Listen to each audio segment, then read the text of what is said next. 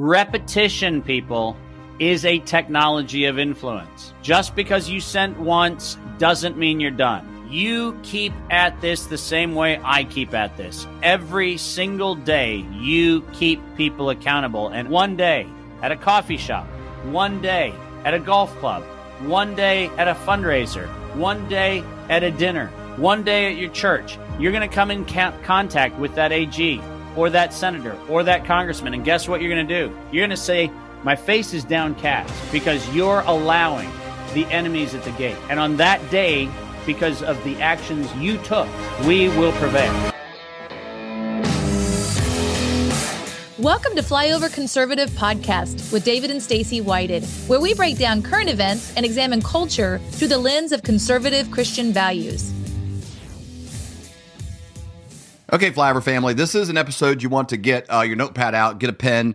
Share. If you're on the lawnmower or treadmill, those kind of things, listen to this. You're probably going to come back and listen again, because rarely is a case laid out point by point by point. That's like everything that's kind of consumed your life. Probably for many of you, you might have lost loved ones. You might have lost a business.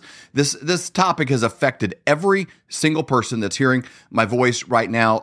And everything that caused you frustration and you're like, who and what, and it's going to be laid out in these next few minutes of exactly who, what, where, when, why, and how, and in a very clear way. But it's up to us to be the white knight that's going to come and save the day. And it requires you right now at this moment to get active. And you're listening. Don't stop what you're doing. Keep running. Get your body right. But then come back, and you're going to want to take the notes. You're going to want to go to the notes section of this episode, because it's up to us to take this information and us to save the day. Us, I mean, Stacey, me, producer Colton, you, every single person that's involved in this. We're the ones that are live in this moment and are accountable for the information that's put in front of us. You're no longer hands are clean. Like, hey, there's nothing I could have done. I didn't know. Because you're hearing my voice right now. And because you did, you're now obligated to take action on the information you're about to receive. Not all guests are created equal. This one is exceptional in both his preparation that God put into preparing him decades ago for this moment in time. I do not think that's an accident.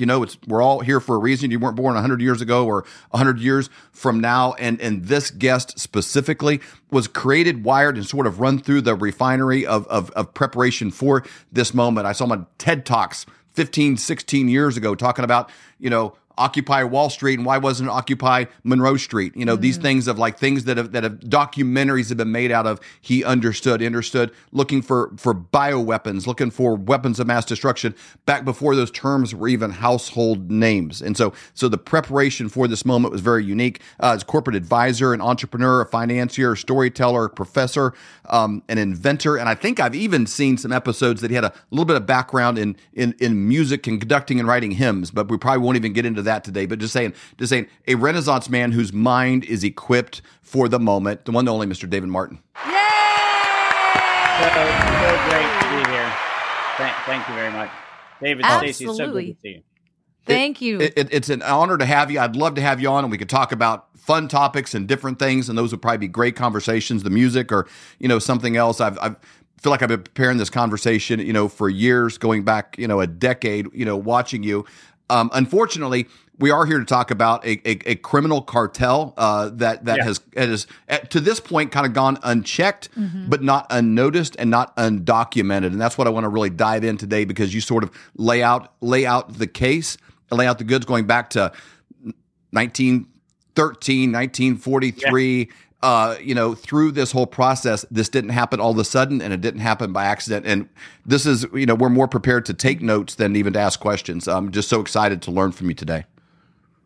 Well, David and Stacey, it's first of all great to be here. And I made the point at CPAC just a couple days ago that if we're serious about understanding what happened in the last 4 years, we have to go back to Oliver Wendell Holmes, Supreme Court Justice in 1904. Who set in motion an enormously horrific precedent. And that precedent was that in the interest of what the state would define ultimately as eugenics, and let's be really clear on what that term is. Eugenics is the process of eliminating people who are undesirable in a population. And I want to be really, really clear on the fact that when we talk about this, We're talking about one of the most horrific, despicable blights on the human soul that we possibly can have. Anytime that we forget what is written unambiguously in every scripture, which is judgment is mine, I will repay, says the Lord.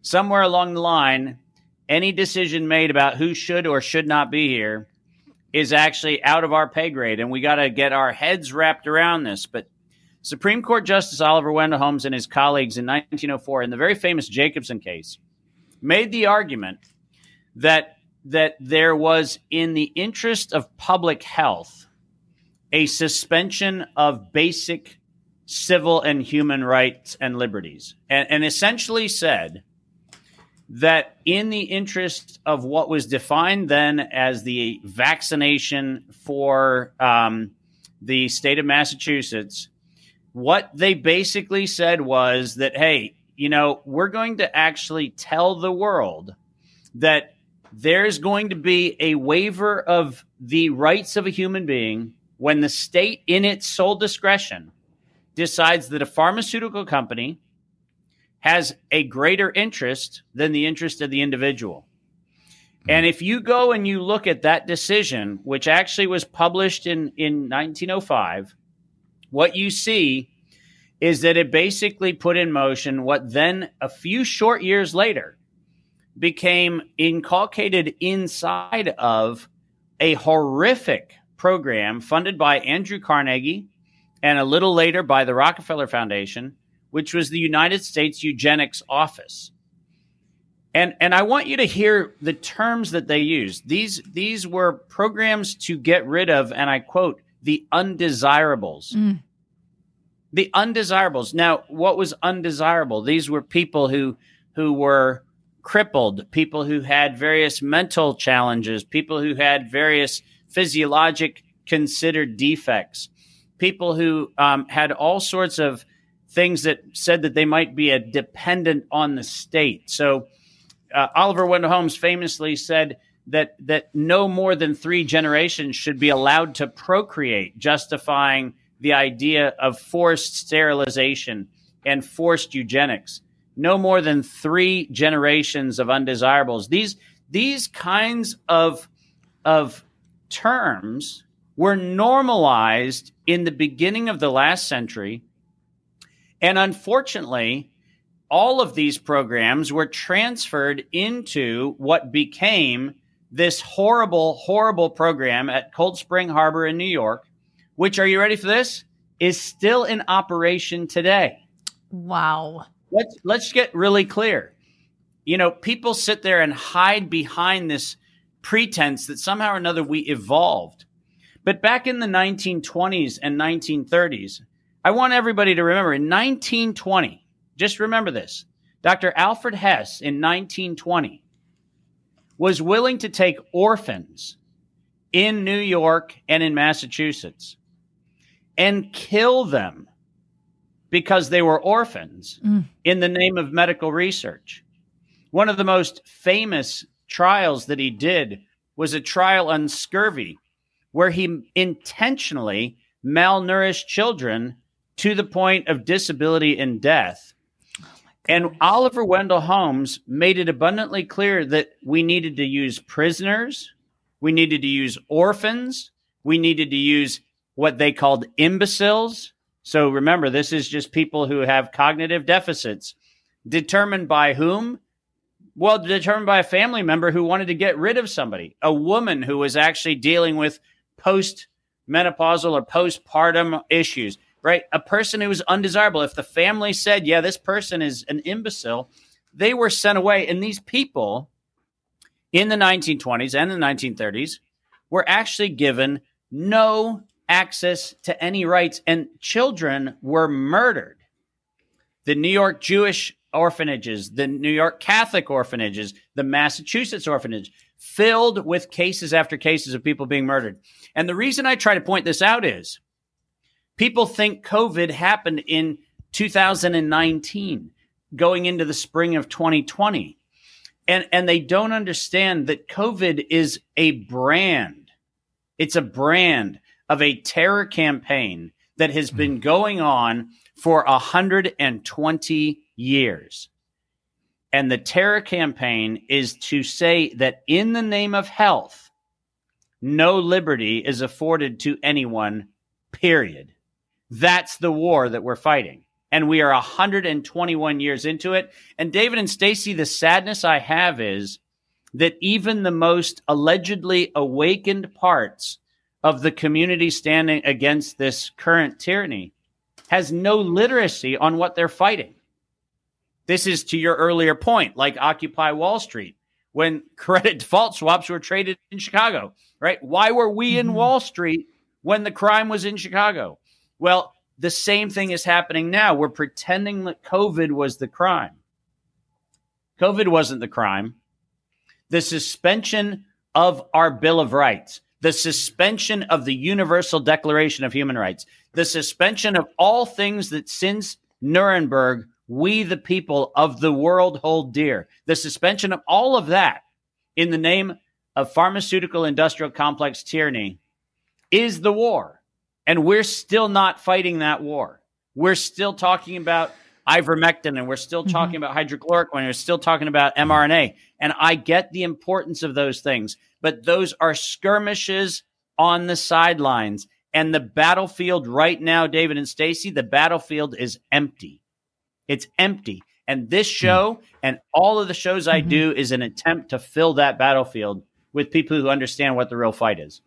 When David introduced you, he kind of touched on it, but can you tell the audience what you were doing in the late 1990s, early 2000s? Because I think that's important for people to understand. Real quick, on a side note, I want to add real quick before you jump in. If you're watching this and you think this is so much to grab, we have a text in that's going to have a bunch of resources from today. It's going to have links. It's got PDF and even the slide decks that are used for today. If you send us a text to 40509, just on your phone, that's the number you text to, 40509. In the body of the text, put the word Martin, Martin, Martin. You'll get an automatic Dropbox download directly to your phone. You'll be equipped with these resources. You're then equipped with the tools to be empowered in this battle. So the battlefield is not empty. Now you are in it. If you send us a text, 40509, the word Martin, everything that comes up in this conversation will be placed in that Dropbox. Go ahead, Dr. Martin. Yeah, perfect. David, thank you for that. And yeah, thanks for actually pointing that out, because we need to take action. We need to equip ourselves. The enemy benefits from the ignorance of the well-intentioned. And we have a huge number of well-intentioned people who simply don't have the information. So we do need to actually build that up. You're exactly right. So Stacey, back to your question.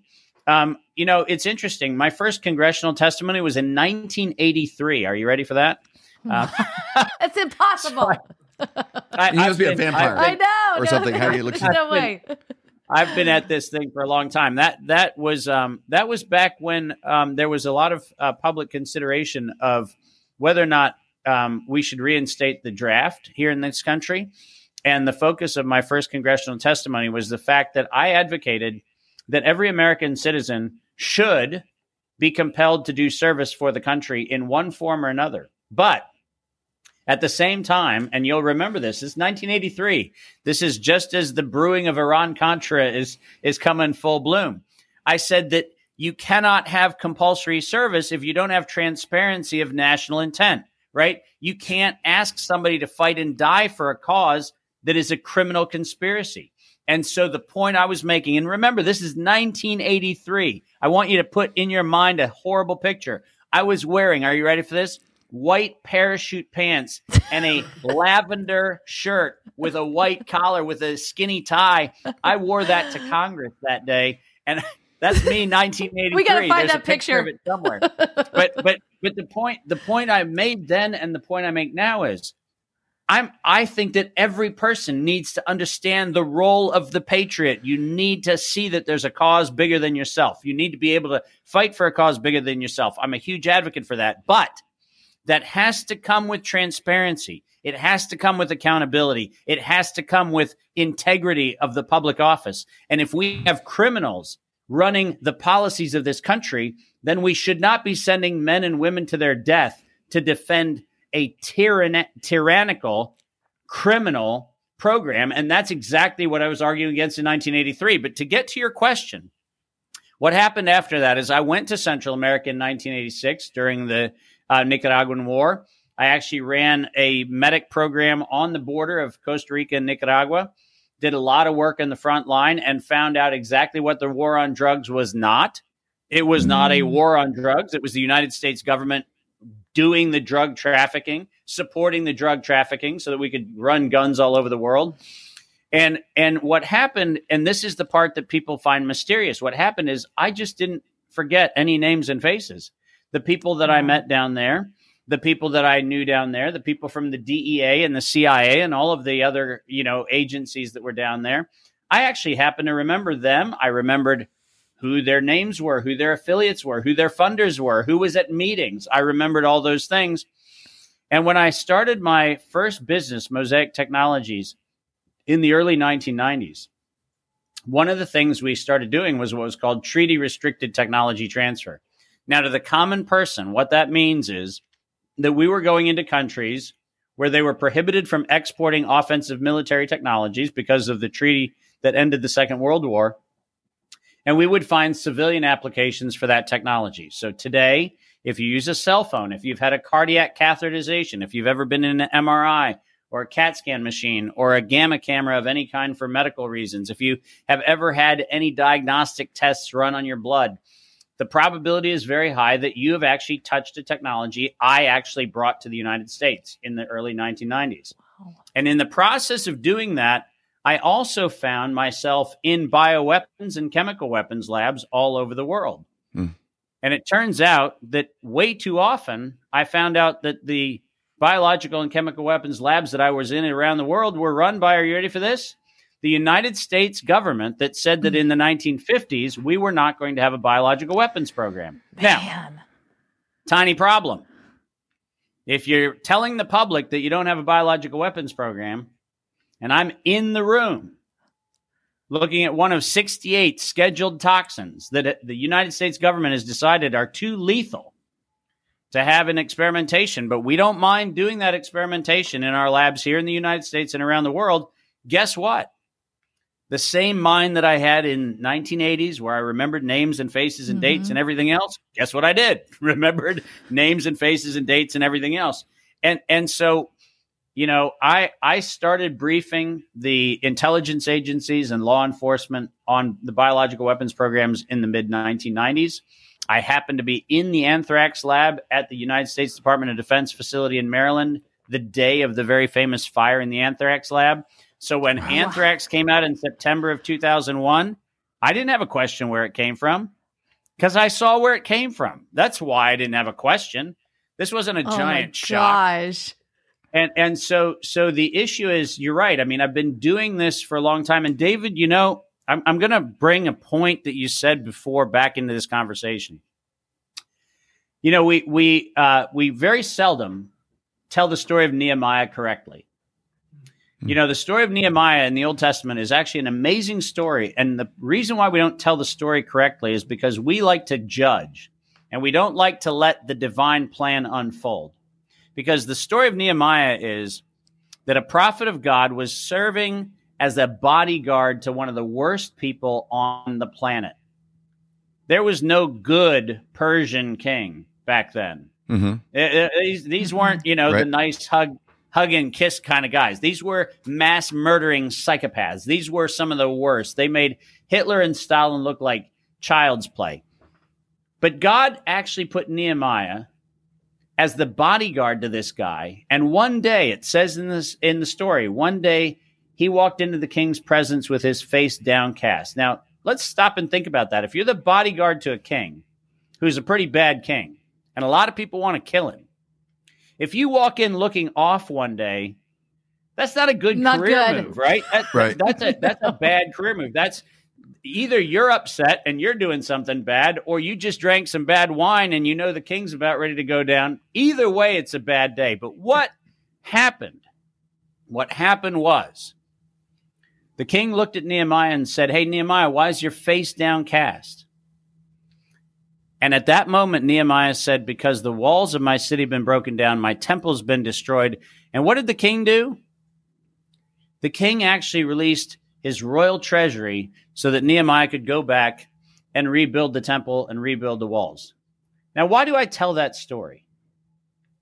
I've had tons of people tell me, Dave, you mean you were actually with bioweapons makers? You were actually in the labs? You bet I was. You know why? Because I was being equipped for a moment such as this. Yeah.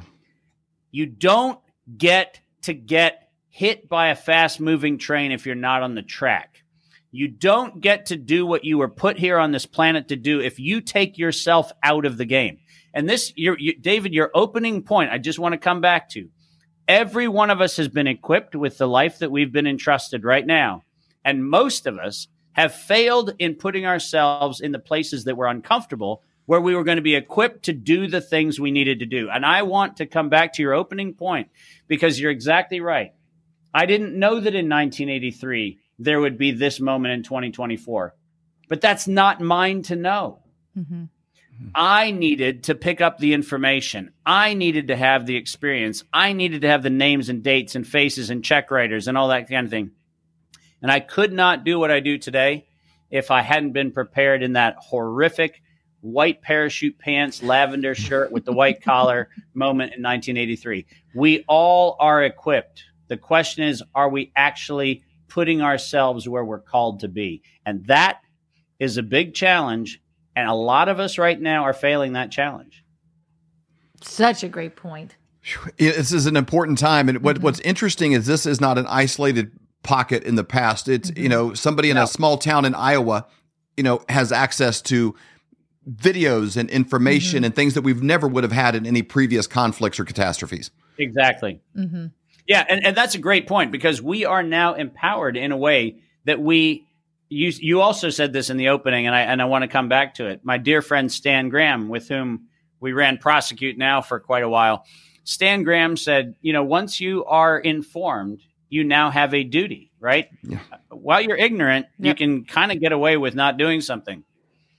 But once you have constructive information, then you have a duty. You have an obligation. Morality dictates that you take action, because inaction is part of the crime.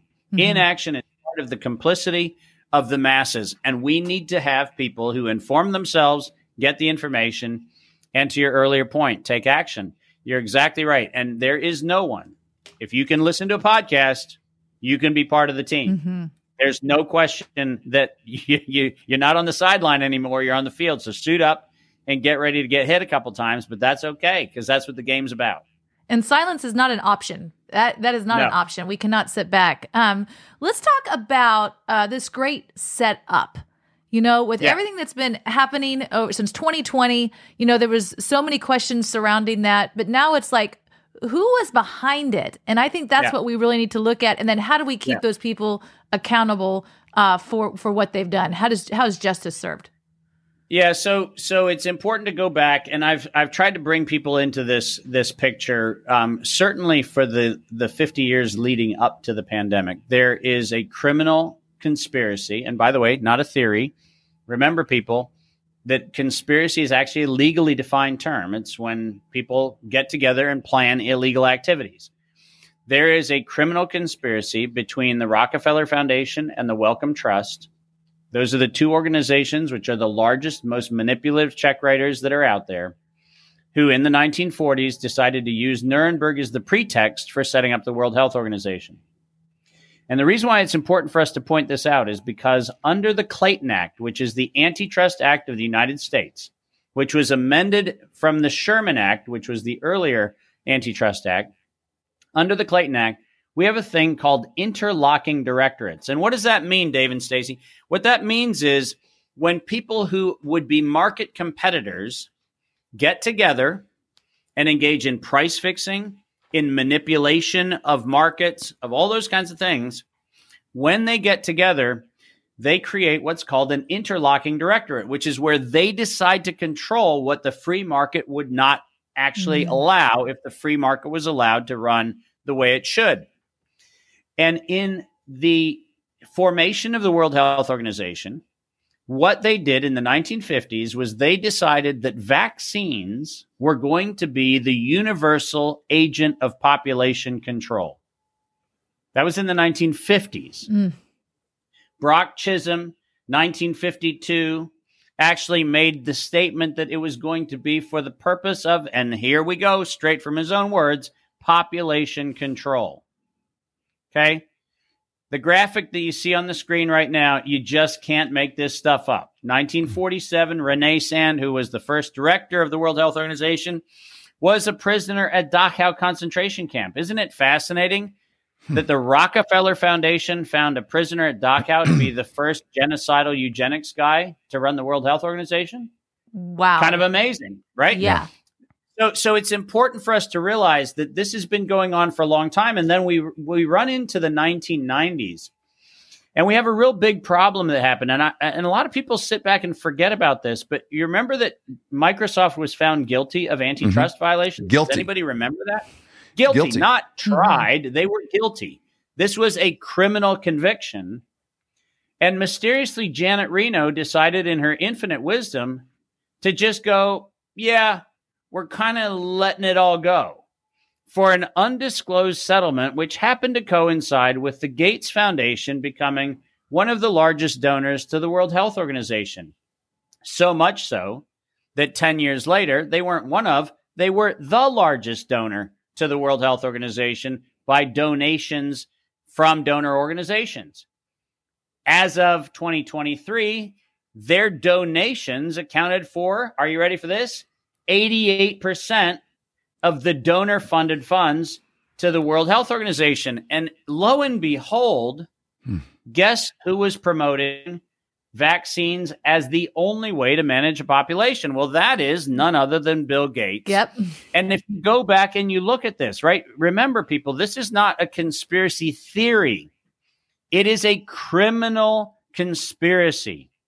This is actual people who should be market competitors. Clearly the Wellcome Trust, clearly the Gates Foundation's Gavi, clearly all of these organizations should be market competitors, but what they did was they illegally participated in a criminal racketeering exercise, which by 2011 said that by the end of the decade, so remember, this was in 2011, they said by the end of the decade, the world would accept a universal vaccine. Wow. The world would accept it.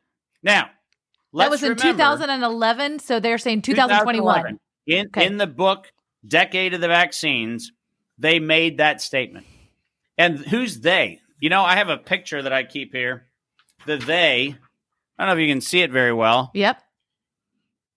But the they are actually real people like Bill Elias from the Gates Foundation, like Jeremy Farr from the Wellcome Trust, like Anthony Fauci from NIAID. These aren't a nameless, faceless they. These are a they who violated the antitrust laws of the United States. So when I say this is a criminal conspiracy, this is not a conspiracy theory. This is actual criminal conspiracy. And this, guys, is the reason why we're so enthusiastic about antitrust legislation and ultimately antitrust prosecution with attorneys general across the United States, because these are felony crimes. These are not slap on the wrist, you pay a fine and you go away. These are 10 years, some as much as 100 years in prison. These are $100 million fines per count. These are real crimes. But we have to remember something. And I've said that I will say this every time that I'm on a show, and I have to because it's morally required to do it. In 2015, Peter Daszak of EcoHealth Alliance said for the public to accept the need for a medical countermeasure such as a pan-coronavirus vaccine, the media needed to create the hype. We needed to use that hype to our advantage to get to the real issues. And he concluded his quote by saying, investors will respond if they see profit at the end of a process. 1 year later, Ralph Baric, his co-investigator, Peter Daszak's collaborator, said that the Wuhan Institute of Virology Virus 1 was, and I quote, poised for human emergence. Dave and Stacey, that was in 2016.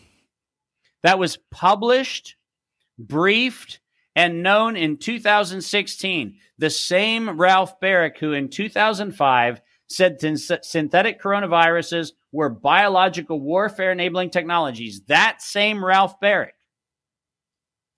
And remember, this is not Dave Martin's interpretation, right? It's his CV. It's his document where he says that synthetic coronavirus is going to be a biological warfare enabling technology, mysteriously leads us to September 18th of 2019. 3.5 months before patient number 1 in Wuhan. 3.5 months before, when all of those same interlocking directors, the Gates Foundation, NIAID, the Wellcome Trust, and others, get together and say that there is going to be a release of a lethal respiratory pathogen so that the world accepts a universal vaccine by September 2020. Guys, this is not an allegation. This is a criminal accusation. And did they not think that we would find this? Did they not think that this information would ever come out? There's just no accountability? This is Babe Ruth walking to home plate and pointing towards calling his shot. That's exactly right.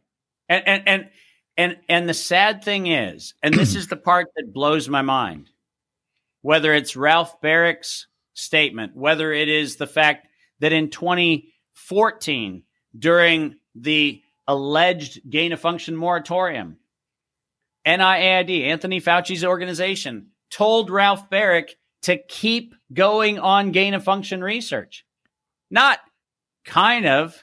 He actually, in a letter, which you guys have in the slides, sent a letter to UNC Chapel Hill and said, because your gain-of-function research is already funded, it is not subject to the moratorium, so just keep going, right? When was the last time you heard of a moratorium that didn't involve stopping something? Right. Like, I mean, you sit here and you go, are you kidding? This is not maybe it's gain of function. It says, no, it's gain of function research. It's on, are you ready for this? The Wuhan virus of coronavirus. So let's get clear. This wasn't any old coronavirus. This is Wuhan Institute of Virology virus 1. That's the one that they're working on. And NIAID said it's gain of function research. Keep doing it during the moratorium. In 2014. As long as you're receiving funding, and where is the funding coming from? And was there that's right. a predetermined amount? From? It turns out that those grants, and you can go to the grant numbers, the grant numbers not only are an NIH, NIAID grant, but they have a corresponding Department of Defense grant that actually goes with that grant. So it's a 2-for.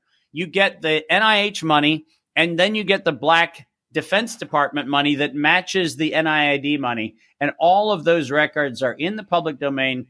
And David and Stacey, I have said many times, this is the act of a sociopath. They actually want to taunt the public by saying, we're going to kill you. We're going to tell you how we're going to kill you. We're going to tell you all these things. And we dare you to find it. Okay, so there's that's complete arrogance. There's a letter on their letterhead, and there's a moratorium on gain of function.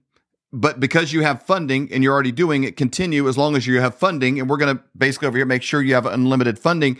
And I don't want to disparage people that are involved in this investigation, but we've all seen the Rand Paul Fauci conversations.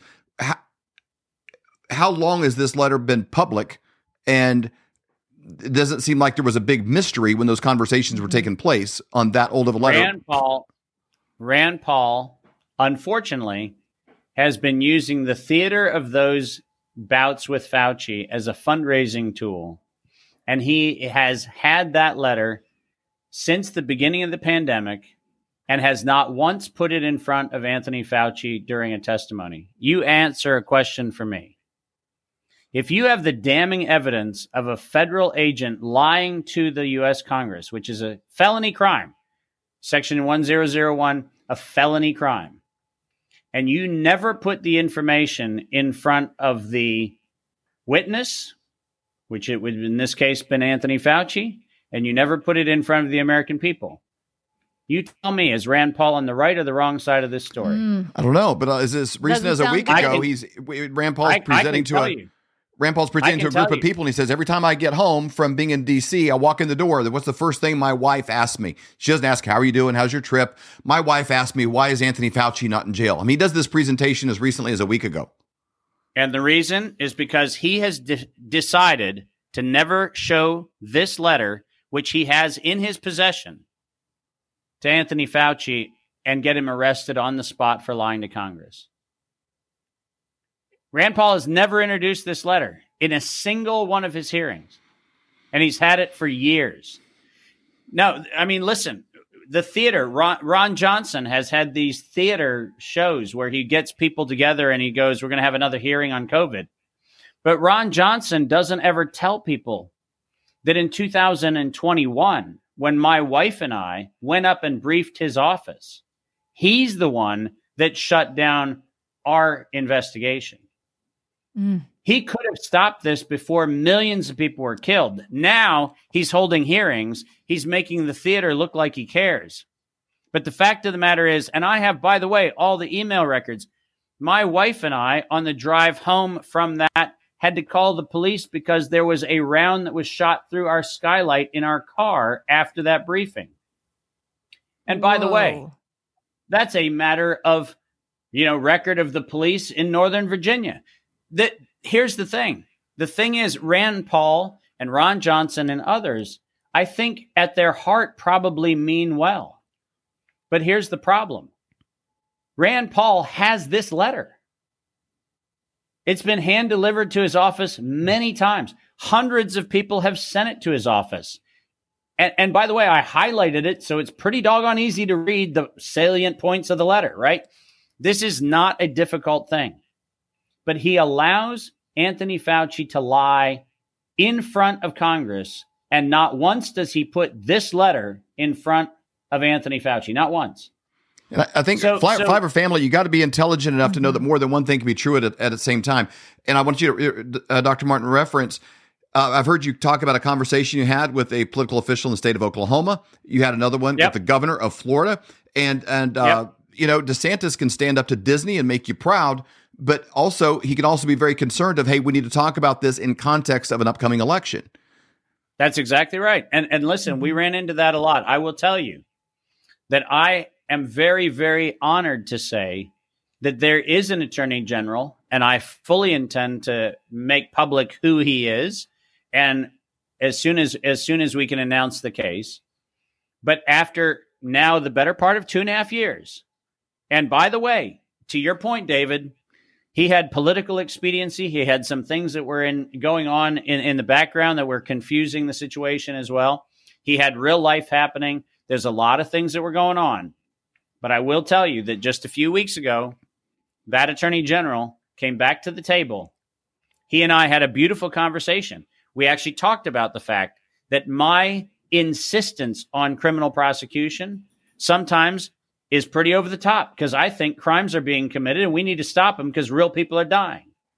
And I get that there are political people who have to make political decisions as well. And he and I had a beautiful conversation. We did a thing that every human being has the capacity to do, which is reconcile the fact that he has his reality and I have my reality. And there's a common good for which we both are deeply concerned. And we had what every human being ought to have, which is one of those moments where you go, you know what? In the heat of the moment, I've criticized inaction. That's on me. But in the heat of the moment, you actually prioritize political expediency. That's on you. Now let's get together and lock arms and fight together. And I'm super proud that we've stayed in the conflict with each other to get to a good outcome. So you're exactly right. Yeah, you know what? Ron DeSantis told Zev Zelenko and me moments before Zev was going to die that as soon as he was reelected, he was going to make sure the grand jury of Florida actually listened to the case that we had laid out. Ron DeSantis has not followed through on that commitment. And I have a different standard to promises broken to me than promises broken to a man who's passed. Mm-hmm. I think dishonoring a promise made to a man who's died is one of the worst things a person can do. And I think Ron DeSantis should actually understand that he broke a promise to Zev Zelenko. That's not an acceptable thing to do. But that day is not over because Zev and my fight is still going on. And I'm more than happy to sit down with Ron and say, listen, I get it. I understand political expediency, but now let's do the right thing. Yeah. Because we have a real event horizon that we need to prepare for. And that is this spring when the World Health Organization votes on the most horrific treaty, which suspends not only the liberties of human beings, but specifically undermines the sovereignty of states and the sovereignty of the interactions between people through international travel. That treaty must stop. Must stop. We have Senate Resolution 81 currently in the 118th Congress. Senate Resolution 81, and it's currently sponsored by, I'll just pull it up here. It's currently sponsored by, let's see who the sponsor is. James Risch of Idaho, Republican from Idaho. That resolution needs to get public support. We need to have people calling their senators and saying, get behind this thing. It's great to have a Republican from Idaho who's actually submitted the resolution, but we need to have every senator get behind that resolution. We need to make sure that whatever happens in Geneva with the criminal cartel that's operating out of Geneva under the Wellcome Trust, under the Gates Foundation, under the Rockefeller Trust, we need to make sure that criminal cartel is broken.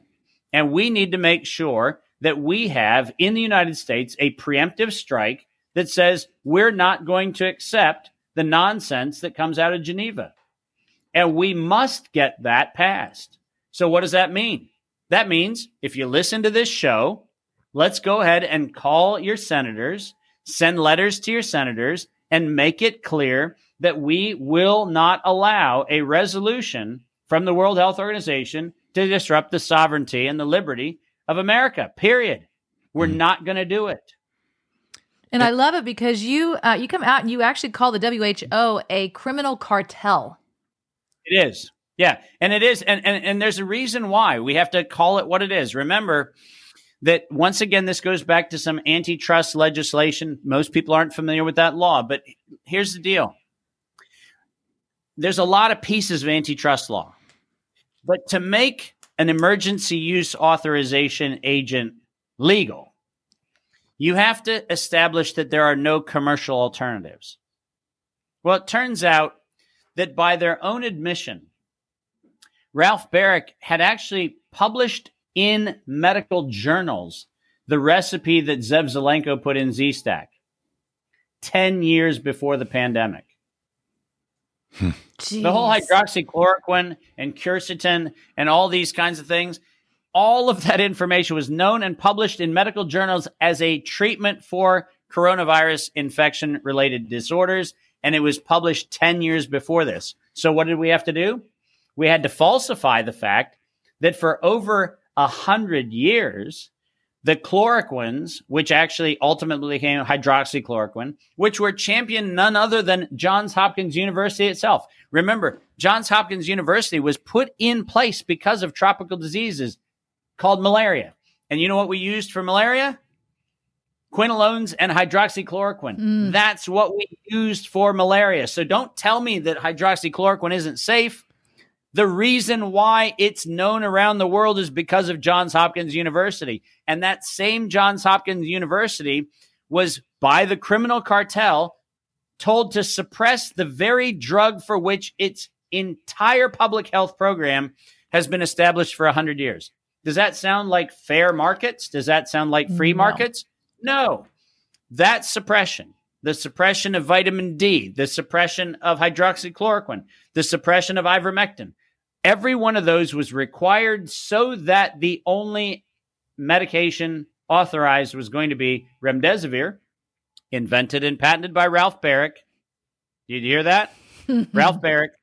And the mRNA shot with a sequence of protein invented and patented by Ralph Baric. Oh, boo. Now, UNC Chapel Hill knows that they've got blood on their hands. They may have tar on their heels, but they definitely have blood on their hands. And the University of North Carolina Chapel Hill unambiguously is the biological weapons lab from which all this nonsense has been perpetrated. And to this day, not a single person in the state of North Carolina has investigated that crime. Not a single attorney general, not a single member of Congress, not a single member of the assembly, not a single law enforcement official in Chapel Hill has bothered to look at the fact that in 2018, remdesivir was pulled from the World Health Organization's clinical trials of Ebola in Africa because it had a 53% kill rate. 53%. This was the drug that was approved for use in COVID. You know what? Ebola doesn't kill 53%. No coronavirus model ever has killed 53%. But remdesivir did kill 53%, and listen to who pulled it from their own clinical trial, the World Health Organization. And they reinstituted it. They knew they were going to murder people. That's not an assertion again. That is an accusation because it is true. In 2018, the publications are there. They knew they were going to kill human beings, and they did not care. Oh, it just makes me so sick. It goes back to that whole eugenics things that you're talking about that you started with. Exactly right. Exactly right. All right, Flavor family. Again, every document that's here, plus many more. There's a dossier, the Fauci dossier is available. It'll be in the links here, completely free. It's a PDF that you can buy from other sources that Dr. Martin made available for free. It's a PDF available to you if you text in 40509, the word Martin. You not only get the slides we talked about today, we'll put the links to the legislation that's coming up. As we wrap up, there's one thing that you clarify so well, and people have heard pieces of it, but you lay into a 4-part process of the plan, fund the experiment, build the rationale, and execute the plan. Can you, as we last couple of minutes, we wrap up, lay out that 4-step plan, and then we're at a fork in the road where not only the WHO could gain more power. People think the alternative would be to limit their power, but the true solution is to destroy the WHO. No question. They have no business existing, nor does any of the UN-affiliated agencies. Remember that out of the 1944 Bretton Woods Summit, which is where all the multilateral organizations got their start, every one of them received an absolute criminal immunity from prosecution. Guess what? There's no human being walking this planet who should ever have that. You and I should be accountable for our actions, period. No ifs, ands, or buts. We should be accountable for our actions. And the fact that every one of these UN-affiliated agencies have absolute criminal immunity is unconscionable, and we must stop that entirely. Because there's no justification for anybody who can kill other human beings with impunity. Nope. Never will be, never could be. But let's go back to your 4-step process, because I've laid this out as the game plan that these guys have used since the 1920s and 30s, which is you create the illusion of a problem. And listen, we can go back a little further in history. I don't know if you remember why powdered wigs were mandatory in French courts. No. Well, it's because certain STDs created hair loss. And because the kings did not want to be seen as having been profligate and potentially promiscuous, they actually made everybody in court wear a wig to cover their STD problem. So this is an old game that we're talking about. Wow. Gosh. But let's talk about this particular game. You create the illusion of a epidemic or pandemic. You then have the solution, which happens to be the commercially patented solution. Think about Tuskegee, think about syphilis, right? That's how we got penicillin to be accepted, because we knew everybody would talk about the problem of sexually transmitted diseases, but we didn't want to really talk about it. So what we do is we create the illusion that everybody could get syphilis, and then we introduce penicillin. What do we do that for? Because we want to wipe out all other forms of treatment for what we called infectious disease. And so penicillin became ubiquitous, not because we all needed it. We created a pandemic, and then we got everybody to take it. Similarly, with anthrax, what did we do? We created a pandemic of anthrax, and nobody disputes that. That was the United States government distributing anthrax to its own people. And we sell ciprofloxacin from Bayer. Buy 300 million doses of ciprofloxacin. 300 million 300 doses. million. Right? That's what we did with Cipro because 7 letters got to 7 people, right? This game is not just a game. And we could look at it, we can look at Moderna. Moderna never produced a commercial product ever. And BioNTech had not really produced much commercial product. And these 2 companies are the 2 companies that get the world's order for a alleged vaccine that's never been a vaccine. It, even in their own SEC filings, says it's an experimental gene therapy. This is not a vaccine, never has been. It is, are you ready for this? An experimental gene therapy. That's what it says in their own SEC filings in 2020. This is an experimental gene therapy. They get those contracts. But remember that the reason for these terror campaigns is not for the commercial gain. It's for what happens next. What happens next is the suspension of human liberties. Because after anthrax, what did we get? The PrEP Act. And the PrEP Act is how manufacturers of injections got immunity, just like the 1986 Act got childhood vaccine protection. Remember, every one of these terror campaigns is the front end story of a suspension of subsequent civil liberties. Remember that the entirety, go back and look in the history of this. You go back and you look at every one of the 1962 Drug Efficacy Amendment, which was the amendment to the Food, Drug, and Cosmetics Act of 1938. The Harris Amendment was put in place, are you ready for this? To cover penicillin-related and other infectious disease-related things. We get to 1974, 1975. Does anybody remember what's happening then? Oh, we start having STDs. And what happens in 1980 to 83? We have the invention of HIV. So that we can get what? Oh, that's right. An HIV allegedly vaccine and AZT, which is the largest GlaxoSmithKline windfall that happened out of that whole campaign. Listen, every one of these game plans, David, is designed to be exactly the same. We create the illusion of a pandemic. We create a commercial gain, and then we follow it with a legislation intended to deprive humans of liberty. And we have been doing this since 1904. So if we're going to change the playbook, ladies and gentlemen, we have to change all of the playbook. This is not about fixing COVID accountability. This is actually breaking the back of the pharmaceutical industrial complex, which has been a hostage holder of this country since the 1905 Jacobson ruling. And we must break the back of that monopoly, or we, the people, will not have liberty. You know, Dr. Martin, here at the Flyover Conservatives, we have a very active audience. You know, our slogan here is wake up, speak up, and show up. So as we are closing out, you're giving away the dossier, which is amazing. So when people text the phone number 40509, text the word Martin to 40509, they get the dossier in there.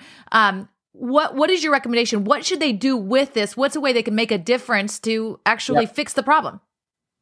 Perfect, Stacey. The big thing is to actually take that document, send it certified mail to your attorney general, send it certified mail to your senators. Make sure that there is a cover letter that you handwrite that says, I want you to know as a voting member of this, district or this state, I will not vote for a candidate who doesn't hold this crime accountable. Make it really simple. You can handwrite it. Put that on the cover letter, send it certified mail. Why certified mail? Because it goes to a different mailbox. Somebody has to sign for it. Somebody actually has to say that they were accountable for it. You want to know that you held them accountable. And yes, it costs a little more, but ladies and gentlemen, the price of liberty is not cheap. You are not going to break the bank when you go to that post office and you send these things out.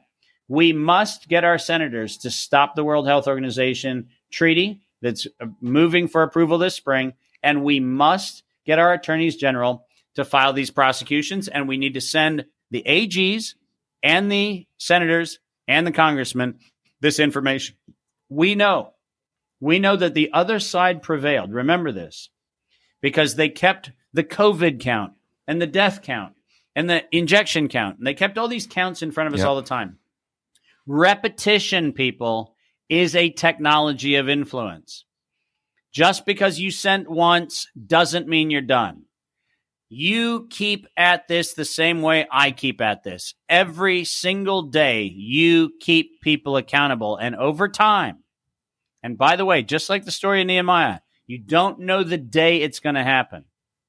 But one day at a coffee shop, one day at a golf club, one day at a fundraiser, one day at a dinner, one day at your church, you're going to come in contact with that AG or that senator or that congressman. And guess what you're going to do?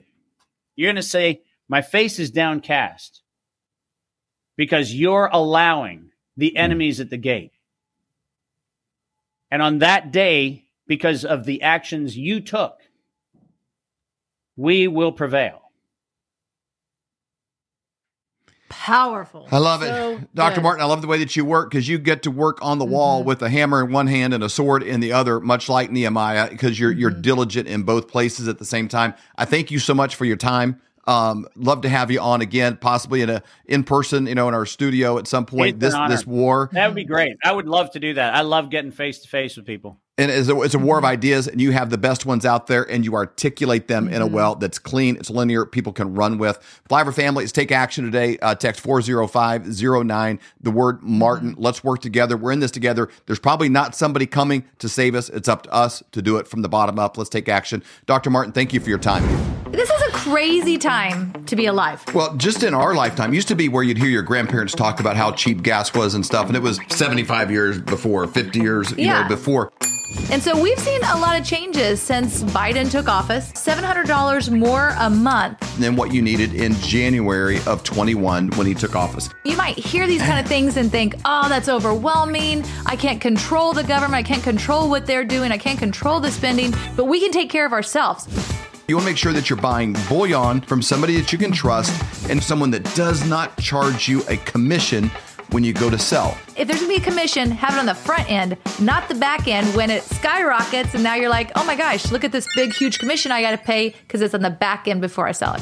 You can buy an ounce of silver for $23. So this is something everybody can get into. And if silver goes to $50, if it goes to $75, if it goes to $100, all of those profits are yours.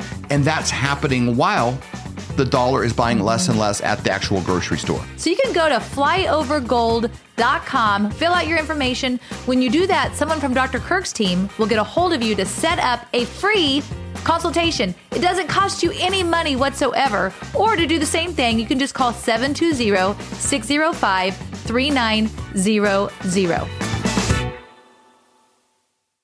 The Thrive Time Show 2-day interactive business workshops are the world's highest rated and most reviewed business workshops because we teach you what you need to know to grow. You can learn the proven 13-point business systems that Dr. Zellner and I have used over and over to start and grow successful companies. I mean, we get into the specific steps on what you need to do to optimize your website. We're going to teach you how to fix your conversion rate. We're going to teach you how to do a social media marketing campaign that works. How do you raise capital? How do you get a small business loan? We teach you everything you need to know here during a 2-day, 15-hour workshop. It's all here for you.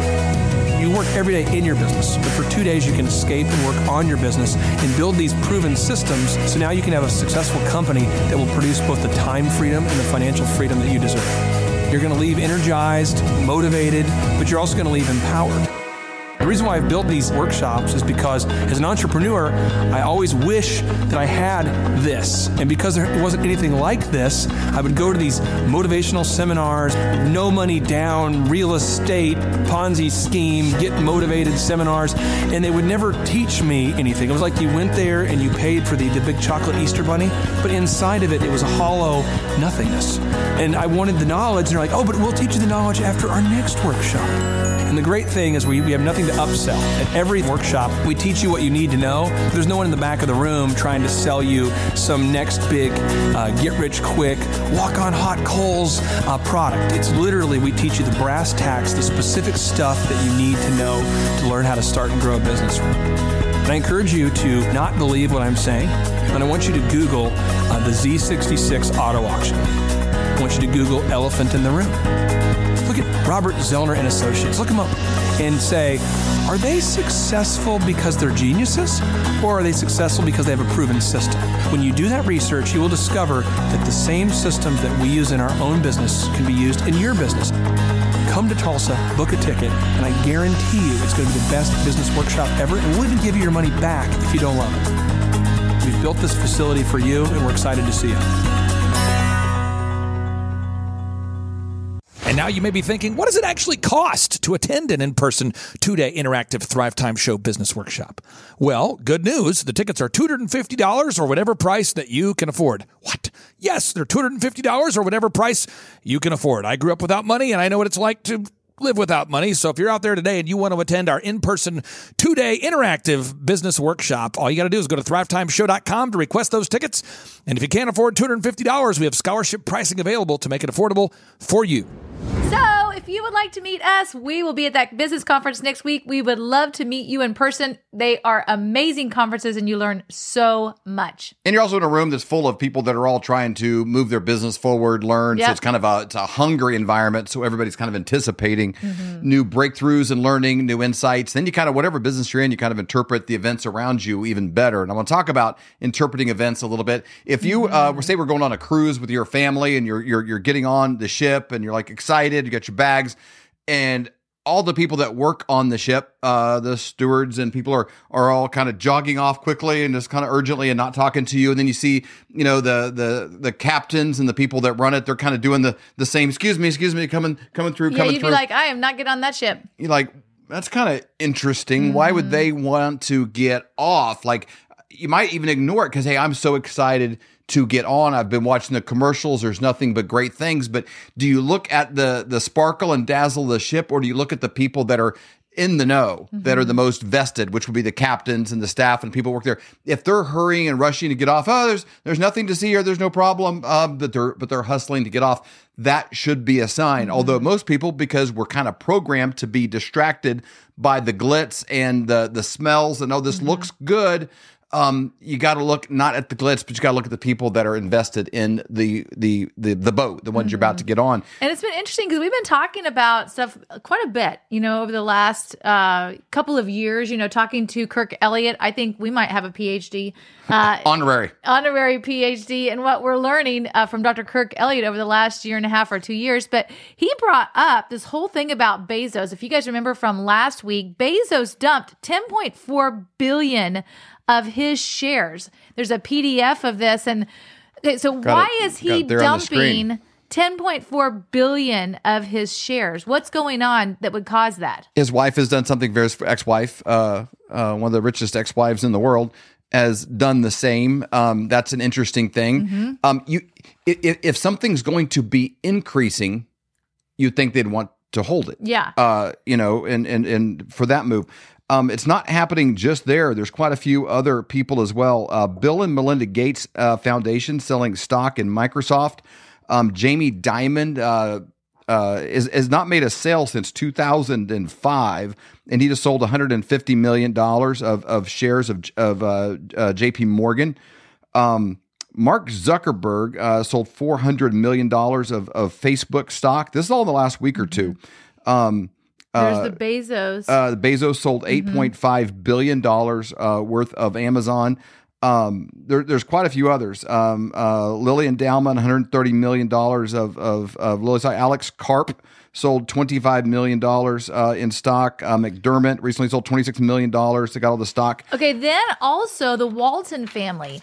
The Walton family just sold $4.5 billion worth of Walmart stock, and then Jim Alice and Rob Walton sold $1.5 billion after their earnings. So you have to be like, okay, what the heck is going on? Why is everybody selling? We're going to put a chart on the screen. There's a entrepreneur, kind of a tech executive, semi-economist person that we follow, have a lot of trust in. So, Bezos, Gates, and Zuckerberg have all sold heavily over the last 2 months. He goes, I remember the last time that this happened, and he has a chart showing December the 15th, 2021, there was a major sell-off by these exact same players. He says, is the roller coaster going downhill again? Woohoo is the comment. But you look at that chart. The last time we were in this exact moment, that is what the stock market did. And when things hit a peak, that's sometimes where your brother-in-law and people are like, oh, this is going up, I want to get in. But if you look around at the people that have the most invested, that have the most at stake, if they're pulling money out, what do? They pull money out, do something else with it, and then get back in at the bottom of a dip like that. They're looking at global events. These people go and they meet at Davos. They meet at executive meetings, and they get together and they're like, hey, what are you seeing? What are you seeing? Those are meetings that you're not, invited to. And you got to look at, so then what are they doing? And again, if you're getting on a cruise ship, the captain, the staff, everybody is scurrying to get off. What do they know that you don't know? Great question. And we're in turbulent times. We're in basically 7 wars in this world. We've covered in the past China, Russia, all the major nations that are opposing the United States are all heavily invested in tangible assets. Oil is a thing. Gold is a thing. Silver is a thing. They're getting into things and not a shoebox full of IOUs, like Dumb and Dumber. Like, hey, that's just as good. That's just as good as cash. I would hold on to that. You got to ask yourself this: if you had a friend that you knew had not worked in 2 years, but his lifestyle was kind of the same, it looks like they're doing well, but everything's going on a credit card. Would you take a $10,000 IOU and borrow $10,000 to that guy? No. But if if you had someone else you knew was diligent, was saving, is hardworking, has 2 jobs, the wife's working, that they're producing income, and they had a $10,000 IOU and they wanted $10,000, would you take it? Yeah, they're probably good for it. And so the dollar is shifting, other nations are making moves, and our stock market is at a peak place, and the people at the top of it are pulling money out, not in thousands or hundreds of thousands, but by millions and billions, $8.5 billion by Jeff Bezos alone. So that is a warning to us, and what we're doing personally, and we've been doing it consistently and as much as we possibly can, is taking money out of other areas and putting it into things that are tangible, gold, silver, oil. Those are the easiest things to do. Silver is the best investment, but you need somebody that can ride this roller coaster out with you and with no fee, get back out of it at whatever point and put your chips back on the table when the playing environment becomes right again. So there is a fee at the front end, yes, just not at the back end. And that's when, obviously, if it spikes, you're not having to pay on all of that. So you're not paying on really your gains. It's incredibly important. But it all starts with a consultation. You go to flyovergold.com, and that just puts you into the loop with Dr. Kirk Elliott. And then you have that conversation, pray about it, and see if it's right for you. That's exactly right. So go ahead, again, go to flyovergold.com or call 720-605-3900. Thank you so much for joining us tonight. We bless you. We bless you to realize you were born for such a time as this. We bless you to realize your future is brighter than your past. And we bless you to wake up, speak up, and show up. See you back next time, guys. Thanks a lot, and peace out. We hope you've enjoyed this episode of the Flyover Conservatives podcast with David and Stacey Whited. Please subscribe, hit the notification bell, and leave us a comment below. Lastly, if you enjoyed today's podcast, share with those who came to mind. Be blessed and make it a great day.